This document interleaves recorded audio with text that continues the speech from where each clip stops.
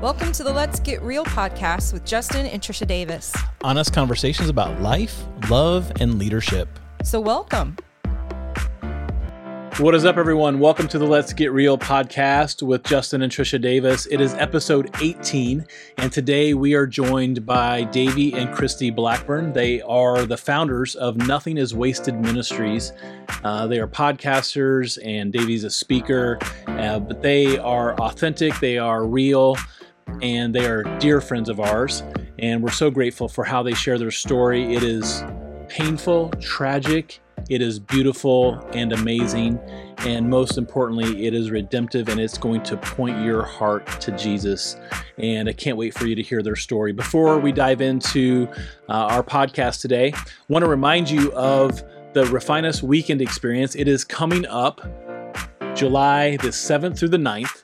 Here in Indianapolis, Indiana. We want to invite you to a weekend to restore your heart and the heart of your marriage.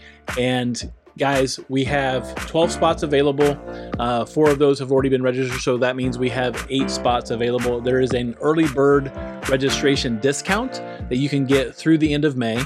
And that code for registration is the word early bird, all one word. I know it's creative. You can go to refineus.org/weekend. You can find all the information out about that weekend. You can register. It includes all of your meals. It includes snacks, all the content, Friday night, Saturday morning. We dismiss around 2 o'clock on Saturday for a date night for you and your spouse. And then we have breakfast together on Sunday before everyone heads home. And you can go to refineus.org/weekend to get more information. You can watch a video from some former alumni of the weekend to hear about their experience. We'd love to have you join us July 7th through the 9th for the Refine Us Weekend Experience. Well, without any further delay, welcome to episode 18 of the Let's Get Real podcast. And guys, thank you so much for being with us today. Totally appreciate it. Yes, thank you for having us. Yeah, it's an honor for us. Just give a little background of kind of who you are.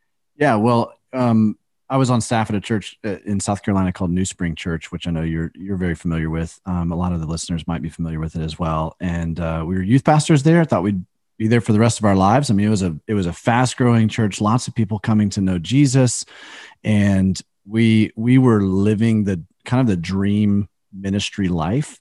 But then God began knocking on our hearts to do something that was really quite scary, to be honest with you. And so we prayed against it for 8 months. And usually when you pray against something that God wants you to do, it's like a Jonah kind of circumstance, right? He gets you back on track. And so we finally opened our hands up and said, all right, Lord, what are you calling us to do? And he really made it pretty clear, very clear impression. Go to Indianapolis and plant a church. And so we moved to Indianapolis with the heart to start a church that would be life-giving, that would reach people who are far from God, disenfranchised by the faith, who are hurting and broken, and really see transformation take place in people's lives and then in a city as well coming out of that. And so you're right. We were like, one of our biggest things at the beginning was we're for Indy. And it started out with a lot of just, let's do random acts of kindness and just see if people will reciprocate, or pay it forward kind of idea.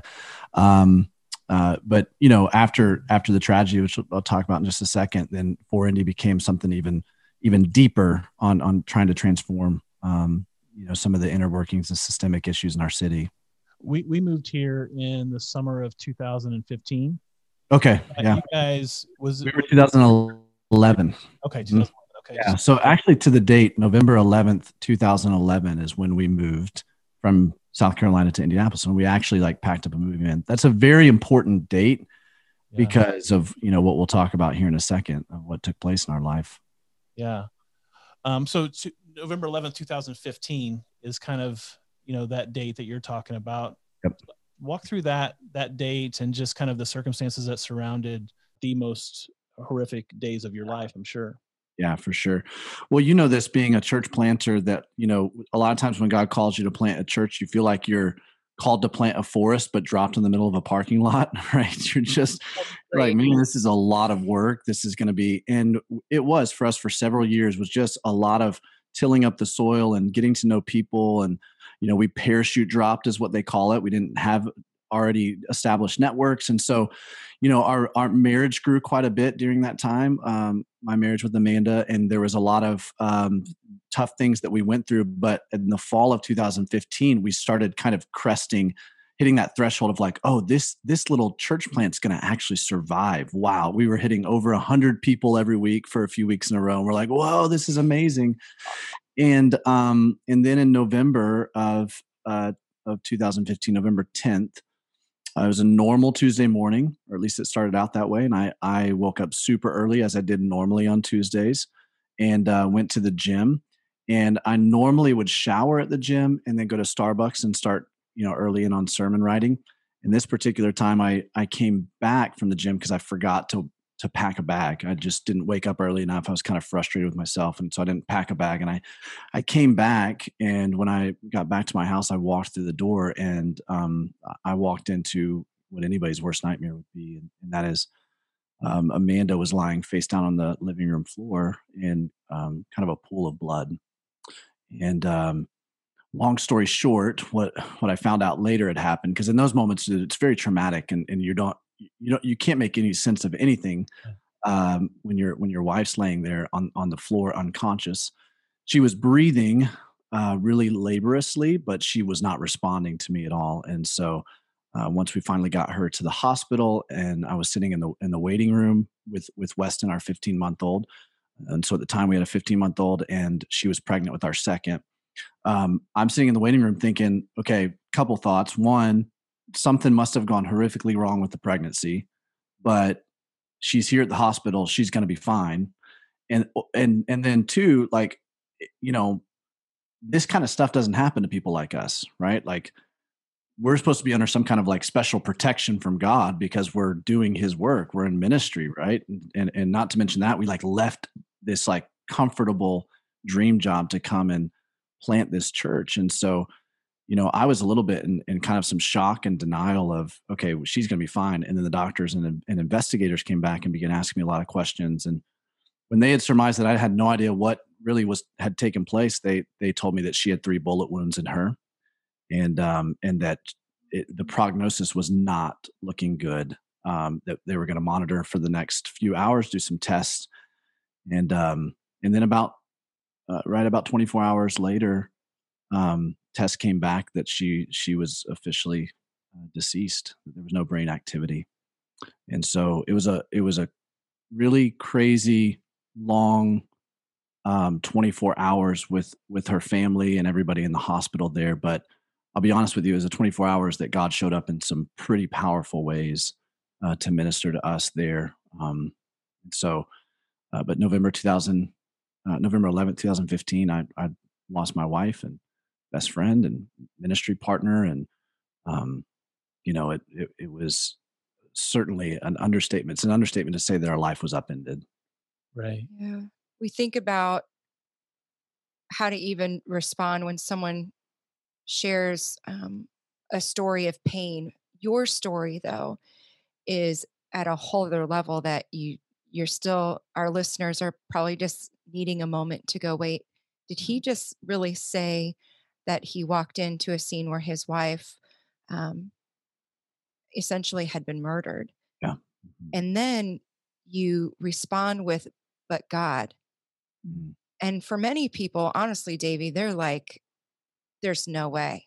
There is no but God. And this guy has got to be like, there's no way. But when your faith coincides with literally losing everything, it's like that rock bottom where if God isn't there, it is going to be my undoing. In those early hours of that all unfolding, you said that it was the time that God met you in such a I don't know, I don't have the right descriptive word. Profound. Yeah, Yeah. just that you said but Tangible. God, I think is in and of it enough. If you're able, could you explain that to someone who's listening who doesn't even have a story that they even can feel like that even comes close to your loss of, Amanda, but that is desperately searching for God in their pain? What did that look like for you? Yeah, Trish, I think that's a really good point. We could probably spend 3 or 4 hours talking about all of the Sure. ways that God not only I feel like prepared our family for something like this, but also met us in those moments. But I think that's the point. All of the processing and all of the searching for and all of the questions and all the doubts that I had in those moments have now, in some ways, not been completely buttoned up. They never will be, but now I can say some things that are really, pithy phrases, but they're true and they're anchored really deeply.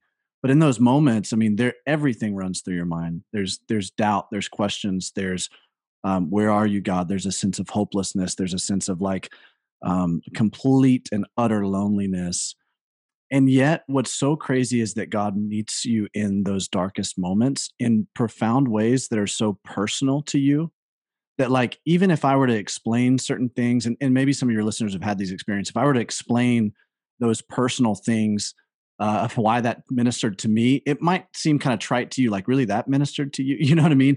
But it was like, wow, that's so personal. And that's the point. Our God is such a personal God that he like custom designs every way that he shows up for us, especially in those dark moments. Psalm 23 talks about that we will not fear when we go through the valley of the shadow of death because he is with us.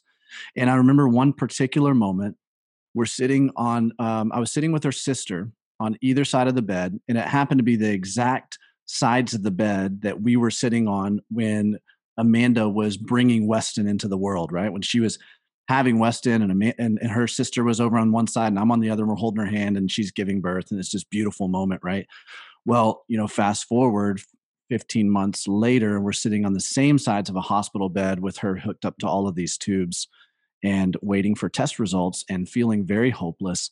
But we knew that if she was in any way conscious, if she could hear anything, she would want to listen to elevation worship because Mm. that's what she used to go run, jog to, and I mean that was like her go to when it came to just her quiet time. And so I put on the end of her bed on our phone Pandora Elevation Worship radio station. And you guys know how Pandora works, right? You hit play on a radio station and you have no idea what song's going to come first. It's very randomized. Right. The very first song that came up was the song Nothing is Wasted by Elevation Worship. And it was like God just rushed into that moment and the lyrics ministered to her. I looked at her sister Amber and we just both started weeping because we knew God was telling us, hey, I'm here. I'm in this. This pain, I know this pain is great, but I will not waste it. The very next song after that was the song Good, Good Father. And just his reminder that he's a good father. And I feel like it was one of those moments that like heaven touches earth and you just feel the presence of God so palpably that it's unmistakable. And so we didn't know what that meant for the next, several days and weeks and months to come. Things began to unfold that began to show us some of that stuff that God began to show us that, even in moments where there's no explanation or reason, because this is so senseless. There is no explanation. You can't, you can't rationally go, well, this is why this happened. People like to say, well, everything happens for a reason. Sometimes it doesn't, to be honest with you. Sometimes there's no reason for it other than the fact that we live in this fallen, broken, sinful, horrific world. Yeah. But when there's no reason, you have to search for meaning. And God shows up in those places um, where there is only you and him, and he brings meaning to it. And then he brings purpose out of it. So for the next several months, we began to start seeing some of that meaning and that purpose unveiled. But the most important thing we needed in that moment was that he was with us. Mm. Man, that's so good. I just wrote that down. When there is no reason, you have to search for meaning. I just that's just so rich, and you the person that shares something that deep has been through something very deep, and so I want to talk about kind of my perspective from an outsider, right? So we had just moved here that summer. We had relationships in Indianapolis because we had planted a church here. We'd done a lot of ministry here, but I had no connection to you Mhm. at that time. I had a connection to Aaron Brockett, and everything kind of shifted to Traders Point. right? And so we came to Amanda's funeral, sat with Aaron um, during that service, such a moving service. But then the the mode from an outsider's perspective, right? I know you're at the center of the storm, but what I experienced from the outside was people texting me from Nashville. Did you hear about the pastor that killed his wife? Right. And so you're getting all Right. the suspicion, Twitter and Facebook and all this stuff. And you go from this 100-person church plant to now you're in front of TV cameras and there's this not it's notoriety, but for all the what no one would want that type of notoriety. And how did you process all of that at the same time? You have this tremendous, tragic, unspeakable loss of your wife, and then you have these people who have no connection to you that are suspicious of you, that are saying all of these slanderous things. Like, were you even able to reconcile any of that? How did you process that? Or did you just kind of tune it out if it was possible? Yeah.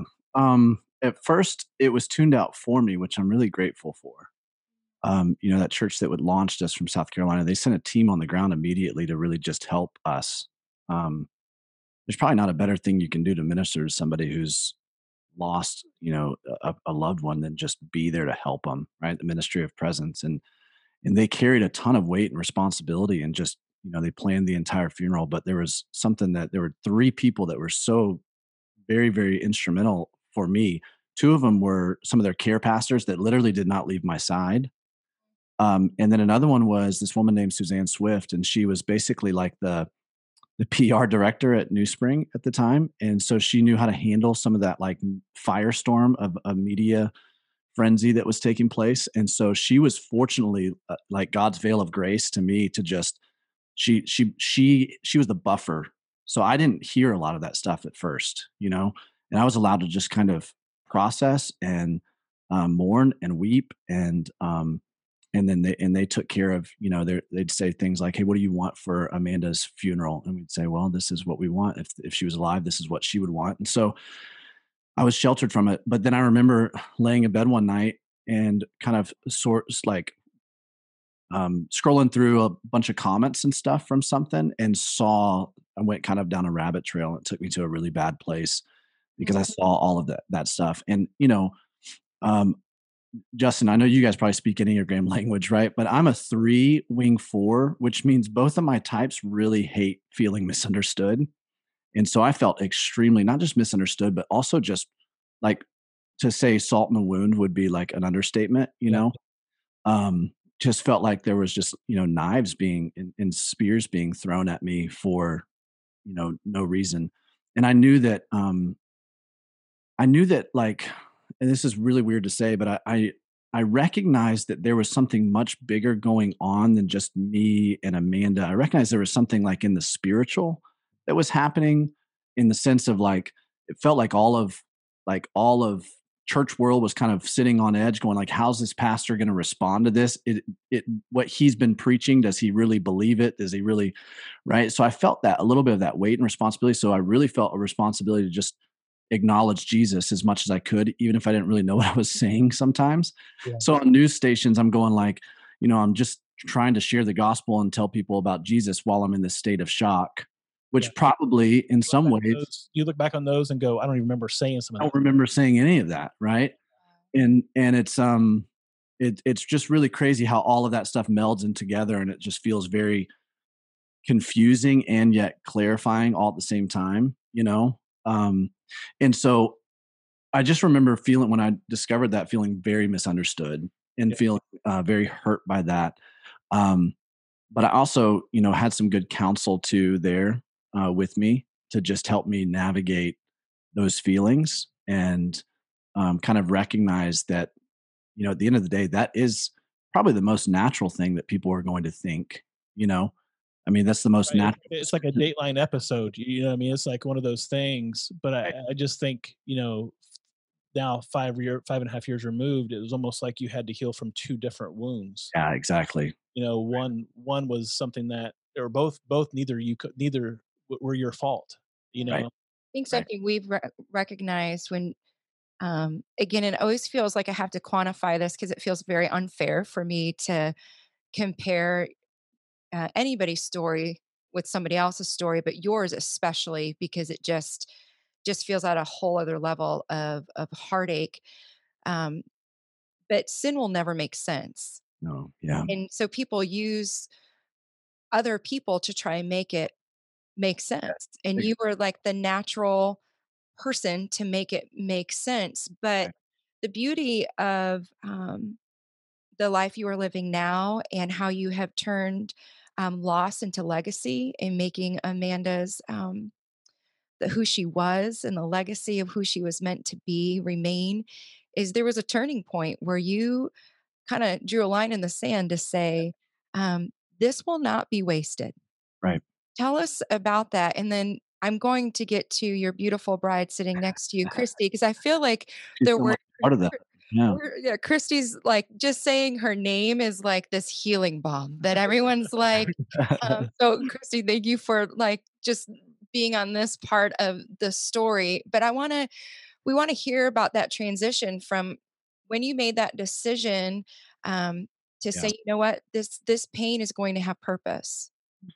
Well, there's two really instrumental stories in the Bible that helped me kind of come to that place, and both happen to be about the King David.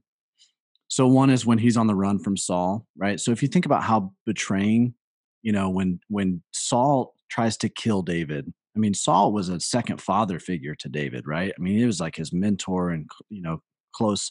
His son is his close confidant and friend, and so you can imagine the feeling, the salt and the wound feelings that David had when Saul is throwing spears at him.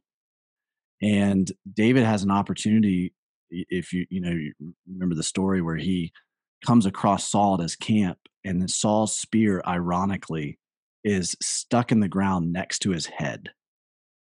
So here's David has this opportunity to not just defend himself, but to throw a spear back. In fact, David's advisor is like, "Hey, I'll do it for you right now. Like, let me just pin him to the ground." And David goes, "No, we're not going to do that." And so what he does is he steals the spear and he walks away. And somebody told me when I like heard that for the first time, somebody phrased it like this for me. They said, "Davey, when people throw spears at you, steal the spear and tell a better story." Oh, yeah. And that's the opportunity that every one of us have in any moment of offense, in any moment where we feel kind of that salt in the wound or misunderstood, is that we have an opportunity to tell a better story. And not only do we have an opportunity to tell a better story, we have an opportunity to live out a better story. And we get to determine that. We get to kind of step back from our own story. And instead of being a character in the story, we get to partner with the author of the story to write a better story. And that's what redemption is all about. I mean, God's always inviting us into redemption stories, but he's saying, you got to play a part in this. And so the other story of David that really was impactful for me was when he was coming back to his camp. And when he got back to his camp from this, war campaign, he and his men's wives and children were stolen. And the first thing that he asked for is he asked for the linen ephod, which is, we also know the linen ephod is the garment of praise. It's what the priests would put on when they would go and they would go and meet with God. And he asked in this tragic moment where his wife is stolen. The first thing I would have asked for a sword. He asked for a linen ephod. And there's another moment in David's life where he asked for a linen ephod, and that was when he was marching triumphantly into the city after another war campaign where he was wearing the linen ephod, right? Remember the whole old song that's like, "I will be even more undignified than this," that, right? And so he's dancing in a linen ephod. So in a triumphant moment and tragic moment, both, he asked for the garment of praise. And here's how that ministered to me.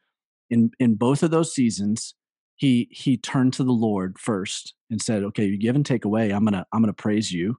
And then he asked God, "What should I do?" And God's response was, "Go take him back. Mm. Go take him back." And so here's God inviting David into a story to go and take back his story. And that has been probably the most instrumental thing for me to say, we get to choose whether or not, no matter what takes place in our life, we get to choose whether or not we're going to respond with contempt and bitterness and hatred and anger and just allow that to continue to fester inside of us and eventually destroy us, or if we're going to tell a better story and we're going to live a better story.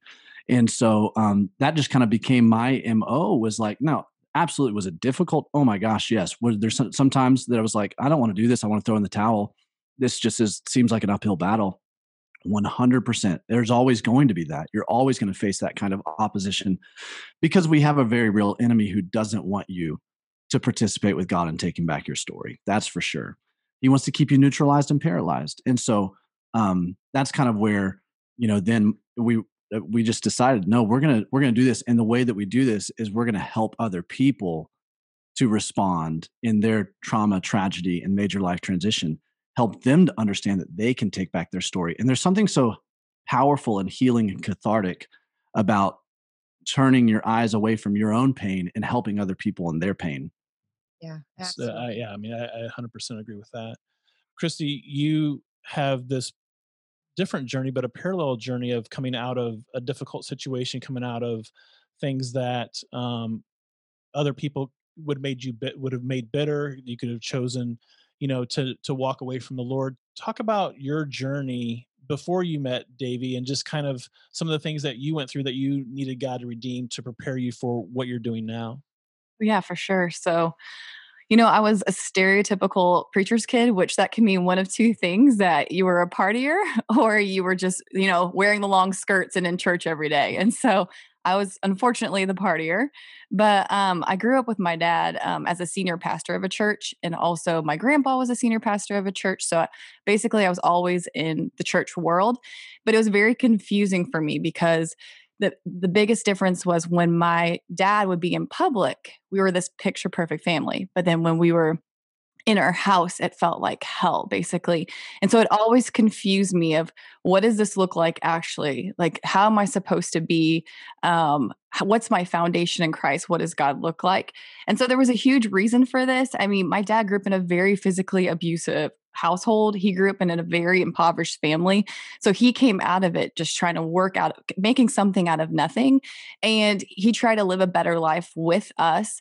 And all of a sudden, when my grandma, his mom, was on her deathbed, he found out that his dad, who abused him his whole life, who did not love him, actually was not his real dad. And she wouldn't tell him that either, like who his dad was. And so he finally realized, like, wow, my foundation with God was never there. Like, it was just a very hard for him to understand even how to be a father to us. So I grew up with a dad who was pretty emotionally abusive to us and sometimes physically abusive.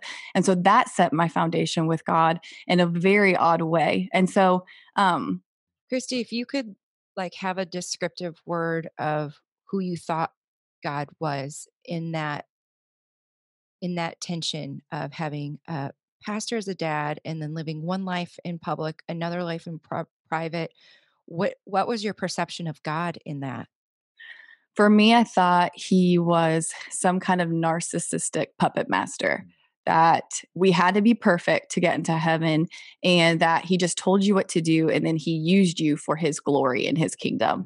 And I was fully on board with that because that's how I grew up. I'm like, well, I'll be perfect. I'll have the checklist to get into heaven.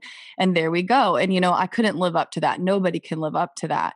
And so throughout the years, I just had trial and trauma that came my way. And it brought me to my knees and realized the need for a savior who takes all of those burdens from you, who says, you're a mess and come to me in your mess. And I'm actually going to make that like clean and white as snow. And you did nothing. You didn't deserve it. And that's what's so beautiful about grace. And so accepting that grace was the most beautiful thing I could have ever had. But it started me in the journey of rebuilding that foundation of who Christ was, who my father, like heavenly father was, and how is the Holy Spirit going to work in me and redeem this 19 years of a crazy mess. Because when my dad left, he ended up being diagnosed with bipolar disorder and schizophrenia. And so it all started making sense of why he was acting the way he was acting. And when he left, he also said, I wish you were never born, you ugly bee. And so when he left, all of a sudden I just think, well, I'm abandoned. I felt abandoned. I felt rejected. I felt like a mistake. And I felt like, man, I'm hideous. So there's no point of me being here, but God, you're the puppet master. So I'll do exactly what you say and I'll keep on living this life the way you told me to. And so what is so neat is God used every single instance in my life, even the evil ones that came at me. So when we think about Paul in scripture, he's like, hey, I've been shipwrecked, I've been flogged, I've been stoned, I've been imprisoned and all the other things. Those are really big traumas that he suffered. Like he said, he was fleeing for his life, like in danger of his life consistently. Like that's going to cause someone to be paranoid. And what's weird is when I'm reading in scripture, I can fully feel how heavy all those words are. Because in the same way, if I go through like some of my lists, like, I was running for my life from my dad. So I was fleeing from him and very paranoid.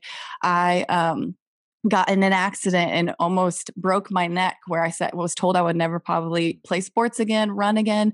I was actually assaulted by a group of guys in the middle of the street. They just beat me up, left me passed out, and grabbed my purse. In Mexico. Yeah, in Mexico. Add another layer to that. Yeah, so I was robbed in the middle of the night in my house. I had a house fire. I mean, I can keep on going on, thing after thing after thing.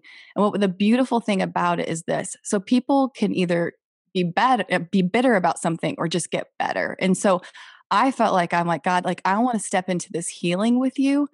And in order to do that, that's an act of obedience. And that's where I think most people miss out on their healing is they feel like it's too scary. They feel like I guess it's going to be too much for them to do it. But I feel like if they were just to say, and they want to do it their own way. I wanted to heal my own way. I'm like, I'm going to go to counseling. This is going to be the easy way. I'm not going to have to relive all this stuff. And then the counselor's like, actually, you're going to have to relive all this stuff and you're going to have to feel it. You're going to have to grieve it. You're going to have to process it. I'm like, okay. So going through all of that, I took Jesus' hand. He led me to the water.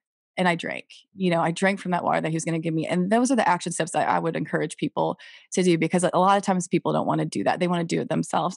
And so going through that healing, God used every single one of those aspects that happened to me, every single one of those pieces of trauma for my good. But Davey and I talk a lot about this. There's little T trauma and there's big T trauma. Absolutely. When Davey went through his, that was big T trauma. So it's basically going to the ER and his leg is cut off. Right. And so he's surpassing every single person in the waiting room. And they're like, get him back there, get him back there. All the doctors, all the nurses are back there. They're saying, wow, this is bad trauma. So he feels validated. He's like, oh, like I felt like this inside was bad trauma, but now everyone's telling me this is bad trauma. So he's going to process it. He's going to be aware of it. He's going to grieve it. He's going to have all these people around him to help him through it. Yeah. Yes. Yeah. So my trauma in the beginning was like, I got a paper cut in my hand and it felt really bad as a kid, because honestly, as a kid, that's how bad it feels. It feels like death. It feels like your leg got cut off. So I went into the emergency room the first time and they told me, hey, you need to sit down, and no one validated it. And they actually made me feel pathetic. And when after 5 hours later, I get to the back and they say, hey, actually, here's a fake prescription, put a Band-Aid on it, you're going to be fine. Well, then I left there and then I got 1,000 more paper cuts on my hand, because that's how little T trauma is when you're a child, when you're having an abusive father. You get so much trauma and you say, well, none of this is a big deal and no one thinks it's a big deal. So why am I so pathetic thinking it's this big? And so you don't do anything about it until it gets to the point where your hand's infected and you have to get it chopped off because you have sepsis and it's going throughout your whole body. And 50% of people with sepsis actually pass away. And so that is the point with little T trauma, that so many people don't think their trauma is that big of a deal. They don't grieve it properly. They don't process it the right way either. And so they don't step into healing. Right. The way that you describe that, I just feel that so much, just kind of the journey that we've been on, and over the last 15 years, and seeing that play out so many times in people's, they move on from their trauma, big T or little T, either because it hasn't been validated or they haven't submitted it to the Lord, and then they don't understand why they're repeating the same mistakes over and over again. Is because they have never found that healing. Yeah. So even when we can share the story here in a second about how we got together, but when we started first having conversations, she would tell me about things in her past and she would just kind of gloss over it like it was no big deal. This thing happened to me, this thing. And I'm like, wait, hold on a second. Can we let that sit for a second? Because that's a huge deal. Like either you have really healed well from this, or you really are just kind of sweeping it under the rug. And I think there were a lot of things that she felt validated for the first time, saying, oh, wow, this is a big deal. This is something to explore. Yeah. I mean, I hear that and my heart and mind go all over the place, which this may like either be creepy or endearing, but part of me is like, as a mom and as a pastor, I just like want to scoop you up and just hold your face and say you are beautiful and amazing and you are all those things. But I think about both of your stories. Our counselor told us years ago, you can't heal a wound you don't give a name to. Mhm. That's And it. so anytime people put words to wounds, it just has a powerful impact for you to quantify the big trauma in the small trauma. And Davy, you just said it. You finally told her that her paper cut had validity and that let's talk about it.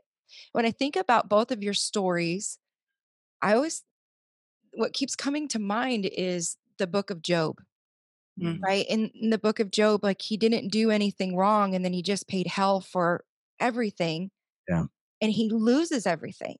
Yeah. But everybody talks about the second half of Job's life, but the second half of Job's life, like that was a brand new beginning. Like he didn't get his wife back. He Right. didn't get his children back. And so, but there was beauty in the second half. Yeah. Mhm. Um, Tell us how that transition happened for both of you, and in the second half, this redemption that is happening with two unlikely stories, creating this most beautiful tapestry of really displaying to the entire world that even in the pain, nothing is wasted. Wow. Yeah. Yeah, so one thing I didn't share is before I met Davey, I was married and it ended in divorce. And so through that divorce, God took me through a lot of healing and redemption and restoration.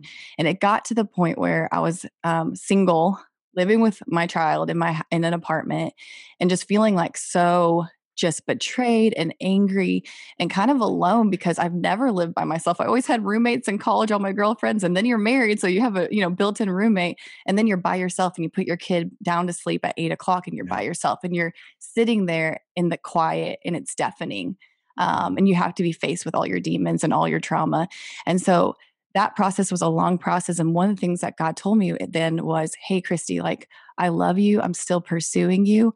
And I was like, okay, well, what does that look like for me? Because I feel like I was like forsaking my first love. Mhm. And so I read in scripture and it said, what is the greatest commandment? To love the Lord your God with all your heart, with all your soul, with all your mind, and with all your strength. And so I said, okay, Lord, how am I going to do that? So I just started every time I would put her down to sleep, I wouldn't be distracted by making a phone call or getting on TV or my phone or anything like that. I just started getting the word like crazy and just journaling like crazy. And I remember just saying, Lord, it's just going to be me and you. And I'm good with that. And I feel like you're my husband right now and you're restoring so many areas. And then when Davey came along, it was so hard. It took about 6 months of us just kind of being around each other, him like trying to get around me as well. And having like different people asking, like, hey, we're going out in this group thing. You want to come? And Davey so happened to be there. And I'm like, oh, I'm good. Well, so the short story is, and I say that as a pastor, is that we went to the same CrossFit gym. That's the first time we encountered each other. And then there were several folks from that CrossFit gym who were attending the church that I was pastoring at the time. So she came and visited, and then decided I really like this church and continued to visit. So I kept seeing her walk in and out. And it was really the first time I noticed someone other than Amanda and was kind of intrigued by her. One, because she walked through our atrium with so much poise and grace and just like really well put together. Clearly had some kind of a story, some kind of a past, because she never walked in with anybody else other than her daughter. And I'm going, okay, she's all right, single mom. What's going on here? And then she was also serving in our inner city ministry that was for Indy, which was what we referenced earlier, right? And she's getting her, on Saturdays, getting her hands dirty, like cleaning out gutters and doing all this stuff for the inner city neighborhood we were serving. And so I'm like, what in the world is up with this girl? There's something intriguing about her. So I corner her very pastorally in the CrossFit gym one night. and I say, hey, I don't know your story. You've been coming to my church for a little while. What's your story? And so she proceeds to tell me all the ugly of her story, trying to kind of drive me away. She didn't want to have anything to do with me, and at least in that way. And all I picked up on her story is that she spent some time overseas doing missions work. And so I put two and two together. I'm like, oh, so that's why you're serving in our inner city ministry. She said, well, actually, it's also my stepdad and my mom live in that neighborhood. And I'm like, wait a minute, by choice? That's a very dangerous neighborhood. yeah, they feel like that's kind of like their ministry. And I said, well, this is why we're doing this. It's because of Amanda's story. We want to intercept kids and teenagers before they step into that. And she goes, yeah, I'm very familiar with your story, probably more than what you would like to know. And I was like, wait, what? And she said, uh, well, my stepdad is one of the chaplains for Marion County Prison, and he has been having regular conversations with the guys who are on trial for killing Amanda. He's been sharing the gospel with them. Wow.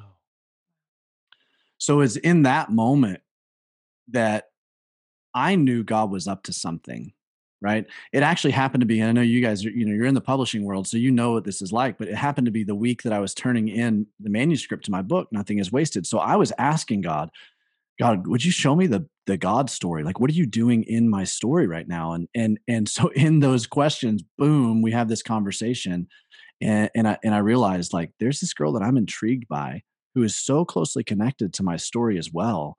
Like, I think God is setting up some kind of partnership here, some kind of like a beautiful redemptive thing that's happening.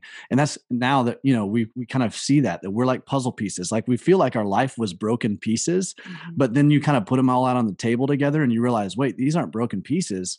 These are puzzle pieces, and they fit together really beautifully. This is nuts. And God's used her to heal me in tremendous ways, kind of put the exclamation point on healing for me, and vice versa. That is so cool. When we meet with couples who are, doing marriage counseling, premarital counseling, that's something that I tell them that, we have these pieces of the puzzles of our life, and you're not creating the marriage of your parents, you're creating your own. And Mm. so oftentimes we try to put other people's pieces in our life story when they weren't meant to be there. So I just love that imagery of God putting that together. There's this passage of scripture that Trish shares when we speak at different churches, and it's out of Hebrews chapter 12. And it says, no discipline is enjoyable while it's happening, it's painful. But afterwards, there'll be a quiet harvest of right living for those who are trained in this way. So take a new grip with your tired hands, stand firm on your shaky legs, mark out a straight path for your feet. And then those who follow you will not be weary, but they will be strong. Wow. And it's like you guys had to go through that. It wasn't necessarily God's discipline, but it was a discipline, Right. right? Anytime you experience hardship, tragedy, there's a discipline aspect to that. Right. It's a sifting of some sort Absolutely. God can use. Right. But then what I see out of your life and your ministry and your marriage now is it's a quiet harvest of right living, Mm. right? And so now you have these people that are following you, these guides that are following you that are trained to help other people process their pain. Right. That is an exponential factor of your life and ministry now. It's not just you guys, you know? I understand what that feels like to go, well, I'm the guy who talks about pain, you know? We're the couple that, like, helps people in their pain. And while there's an element at which, we wanna embrace that and steward that and say, "Okay, God, you've given us this platform for a reason, and it's to help people. It's not to terminate on ourselves. We want this to be about so much more than just the Blackburn story. This is about helping other people in their story." But at the same time, it can grow weary always being the ones talking about pain and also carrying other people's pain all the time, Yeah. you know? And so it's like you're trying to hold I think we mistake a lot. We make mistakes a lot when we try to go either or, when we try to do a but in the middle of things, or, but like life is a lot about tensions and holding things in tension and saying, yes. And, and so while we do, that is something that we are very accustomed to, and we're consistently talking about pain, we're also making sure that we're trying to grow as people as well, as individuals, as followers of Jesus, as a married couple, And so as we grow, we're hoping that the overflow of that imparts other things that maybe aren't just about pain to other people around us as well.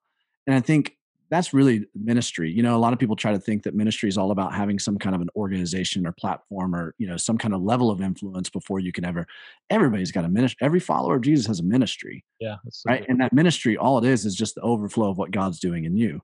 So if God's still wrestling, he's still, you still have this wrestling of pain inside of you, and you're still working through some of that stuff. And the overflow of that's going to be, you're going to be talking about pain. But if he's talking about or wrestling through some other things inside of your spirit, then just let that be the overflow, and you never know what happens, and that's kind of where, at least for me, that I feel like I've settled on. Because there are other podcasts. I'd love to have other podcasts talk about other topics, right? And one day maybe that'll be the case. Maybe the Lord will open up that door of opportunity. But for now, I'm just trying to grow as a person, and we're trying to grow as a couple, so that maybe we have something to impart to other people, So beyond their pain journey. Well, I think this question's a great question too, just because when we do go and speak, we speak about like Amanda's story and then Davey's story with that, and then a little bit of like our story. And so there's usually a line that comes in afterwards. And as pastors, sometimes that line could be kind of funny responses from people. We all know that. And one of the responses I get, they're like, "Hey, I have a question." And it's usually not a question. It's actually just a statement. And it will be like, "Man, you're overlooked by Amanda." Or overshadowed. Yeah, overlooked or overshadowed, and those are the comments. And it's like, or how does it feel to be overshadowed or overlooked? And I think that's the misconcept of a lot of people, even who are blending. There's this like threatening factor of the other person, either it's the late wife or the ex-wife or the ex-husband or late husband. And what I tell people is this of like, I don't know what it is, because my foundation was not built where I have this great confidence out of nowhere. I think it's all the people who have been praying for us, and God's grace has just never made me feel threatened. And what I tell people too is that this isn't about Amanda. It's not about Davey, and it's not about me. This is about Jesus and his story, and how he's the redeemer and he's the healer. And so if I make it about me, then we've lost everything. And so that's a huge thing when it comes to blending too. Like Davey has always been like, "I can't believe you let me talk so much about Amanda." And I think the biggest thing about that is his whole life is like a book. And so if I'm like, "Hey, a third of this book, Amanda was a part of you, like close those chapters off. I don't want to know a single thing about it because this hurts me," then I wouldn't understand who my husband is, because she's made him in a way. Like they were one flesh too at one point. So she's developed him into the man he is today. And I want to know that story, and I want to know her. And also her son is my son. So we get to join in having the same son. And I want to be able to share about his mom to him too, because he has two moms. And so those who are blending, I feel like there's always going to be a battle or a war that you're going to have to fight when you have those insecurities. And we pray that it's just the battle. And these are normal feelings. So don't feel guilty. You're going to be triggered by certain things. So don't feel guilty. But when it's a war, I think that's when you need to get some help, some marriage counseling or something, or even help for yourself to understand, where are these rooted? Yeah. I think that's a ministry in and of itself. There's so many couples that feel isolated for just being blended, like just because of that. So I appreciate, that willingness to. And you put social media onto that, what I mean? It's like the comparison that people feel in their relationships these days is just off the charts. One of the things that we have learned language wise that has helped us is that we say we go first to help you go second.